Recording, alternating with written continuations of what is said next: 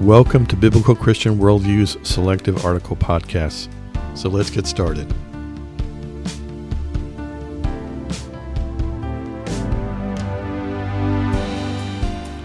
Persecution, politics, and Christian takeover.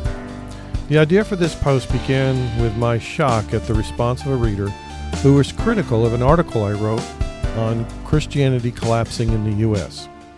Here are some statements made by him spread over a few conversations. First, quote, "I have no issue with people who actually follow the ideas of the Jesus defined in the New Testament," unquote. Next, quote, "The U.S. evangelicals are the most egregious example of this currently trying to destroy a secular society," unquote. Next, quote, "No one but you believes in your God, so no one is interested," unquote.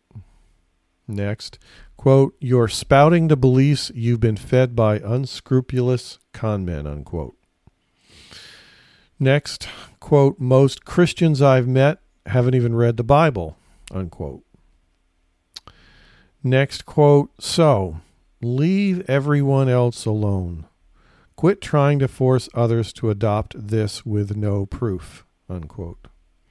And the last two, quote, "People who are not Christian are not lost, and failure to accept others who are different is the core problem," unquote. And finally, quote, "We must, as a people, accept others who are different without trying to change or, quote unquote, save them," unquote. To be clear, in my view, this is a nice guy who is no different than most who do not accept the beliefs of biblical Christians. This writer has stated his views respectfully and has every right to do so.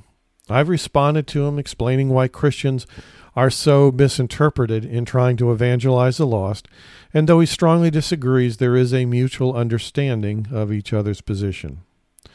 So the points above are intended only to provide a backdrop for the real point of this post. It comes from a side conversation we had regarding the relative persecution perpetrated by other religions on those who disagree with them as compared to American Christianity. What keeps surfacing time and time again in many responses to my articles is this concept of Christians singularly driven to take control of America, to impose their beliefs on the masses using our political and legal systems. Near the end of our conversation, below is a quote worth reflecting on, and that quote is, this is him speaking, "I fail to see the difference between what the radical Islamists do in countries like Saudi Arabia and what the evangelical, quote-unquote, Christians in the USA are trying to do," unquote. It's not worth providing supporting documentation on beheadings, killings, torture, and overall genocide from countries and cultures that see ethnic cleansing and concepts like Sharia law as equal to what is perceived to be the objectives of Christians in America today.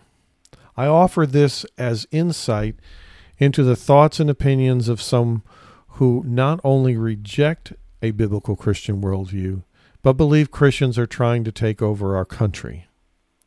Their concern stems from an overwhelming view of Christian stereotypes, in my opinion. Ironically, as Christians are more and more marginalized in our theological views, for example, with marriage and sexuality, we are at the same time being attacked for our indirect association with the political upheavals taking place in this country. Surfacing under the personality of Trump, this impression has continued to increase as the progressive agenda comes under scrutiny. As Christianity is forcibly linked to terms like conservative, anti-vax, Trump, and capitalism, our theology on evangelism, sexual orientation, and abortion only aggravate those who can't or refuse to separate politics from religion in evaluating people on an individual basis. For the Christian evangelist, this compounding negative impression, combining political and theological, only serves to increase the need to show love and compassion through building relationships rather than beating people over the head with the Bible. God bless you as you reflect on this and serve Him today.